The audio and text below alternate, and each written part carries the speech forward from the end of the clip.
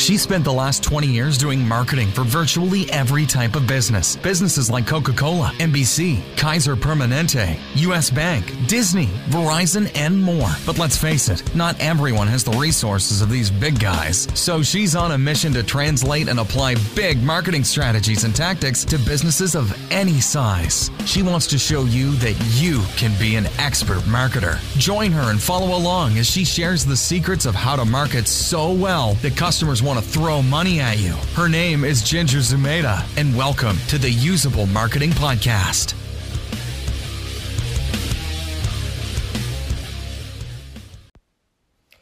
Hey, welcome back to the Usable Marketing Podcast. I'm Ginger Zumeta, and in this podcast that you're going to hear coming up, it's a little bit of a reflection on a quote that I read of Dan Kennedy's that is, "A change agent can only affect change with change makers." It's a great podcast, so I want you to go into it thinking about, am I the change agent? Am I the change maker? Am I the change agent and the change maker at different times in different situations? But I know you're going to love this, and I'll see you on the other side. Hey there. Now, you have heard me say that you don't have to have the best product or service in order to win the customer wars, meaning you don't have to have the best product or service to actually win and get more customers, right? The act and rigor and all of that stuff of getting and acquiring customers. And so I want to talk about, I want to demonstrate that for you with an example, because what I really mean when I say you don't have to have the best product or service in order to win more customers is that appealing to customers is different than delivering performance with your product or service, right? They're two different things. The other thing I say all the time is you've got to get them to the door before you can get them through the door. So I thought it'd be fun to do a little thought experiment. So here's the thought experiment. Imagine your product or service is dog food. So kind of strange, but just imagine your product or service is dog food. So I want you to think about, if you have a pet, if you have a dog or a cat or a fish, or I don't care what you have, if you have had any sort of pet or even a baby, you are feeding that little thing food, and you don't in fact know how it tastes, I hope, right? But still, the pet food companies and the dog food companies, we'll stick with the dog food here, they have to appeal to you, right? So what you're doing effectively when you buy dog food is you are buying something that you will never ever try. You are buying it on a fantasy that it is good tasting, good for, whatever you want to put in front of there, but it is good for your pet. My phone's ringing, so let me just turn that off. Okay, so here's the thing. So what I want you to think about is, imagine your product or service is dog food. And if your product or service is dog food, you still have to try to get your purchaser isn't going to be your user in this sense, but you still have to get your purchaser to believe that it is a good food, right? That it is good on whatever basis it's going to be good. And this is a huge multi-billion-dollar industry. So there are a lot of people paying a lot of money for a product that they themselves will never buy. Or I'm sorry, never try, right?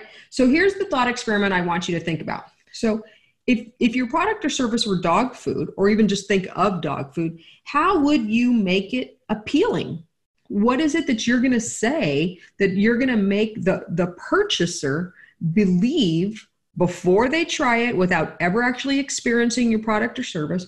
What is it that you're going to do and say to make them believe that you have a superior product, or to make them believe that it's good for them, right? So what should they feel and what should they believe in order to buy your dog food, right? Another question for you. How can you prove it's appealing? So this is super interesting, right? If you think of dog food commercials of the past, the way they sort of prove that their dog food is the most appealing is they'll put down like 2 bowls, and dog will run to one bowl and be like, wow, this is good. And you're like, okay, that's the way they're proving it. They're also going to prove it with studies that it has more nutrients, et cetera, or that it doesn't have grain, or it doesn't have glutens, or whatever it is. They're going to give you a bunch of proof points, right? And you can do that with your product or service without the purchaser ever trying it. So what do they need to believe? What is it that you need to do to prove it that you actually have a better product or service? And then the last thing I want you to think about if your product or service is dog food is, what's it really worth, right? So I'll give you an example. I've talked about, I don't have my flyer here with me, but I've talked about in the last, several months, maybe like 4 or 5 months now, one of our little doggies was experiencing digestive issues. And so we were trying to figure out, what is it? We finally settled on the food. Why? Because he can't talk to us. He can't tell me what's in fact bothering him. So first we like got rid of one dog food, and then we tried another one, and we're like, oh, he's still experiencing the problems. Well, let's get rid of that dog food and let's get a dog food that has like no grains. And he's experiencing the problems. So then, a friend of ours, this is another proof, right? Because a recommendation is proof as well. A friend of ours said, go and try this Just Food for Dogs. It's 100% human grade food, meaning like you could open a bowl of Just Food for Dogs and eat it because it's 100% human food, right? So it's chicken and rice and carrots and peas and all sorts of offal, O-F-F-A-L, I think is how you spell it, offal, in there as well. So what are the things that they can do if we use this example of us going and kind of getting this food for our dogs? Well, what do we perceive that is really worth for us, right? For us, it could be potentially worth thousands and thousands of dollars, because the reality is that we took little Benito to the vet tons of times and spent thousands of dollars, right? And so what we're hoping now is by substituting with this new food, his digestive problems have in fact actually started to chill out. We're also giving him a probiotic, right? Do we know the probiotic is helping? No, not at all. But it helps us believe that by giving him this probiotic, giving him this really expensive food, that he is better. And he does seem to like it, right? So that's what I'm talking about when I'm saying you've got to separate how you get them to the door from how you get them through the door, right? And getting them to the door is all about creating these perceptions. It's about creating appeal. And the dog food example just shows you that it is very, very easy to create appeal for a product or service, even in the absence of performance. They can do proof points to show that they actually have performance in their food, but we are never going to actually know or try it. We don't know if it tastes better. We don't really know if it actually gives them health benefits unless you've got, a very special diet for a very special circumstance.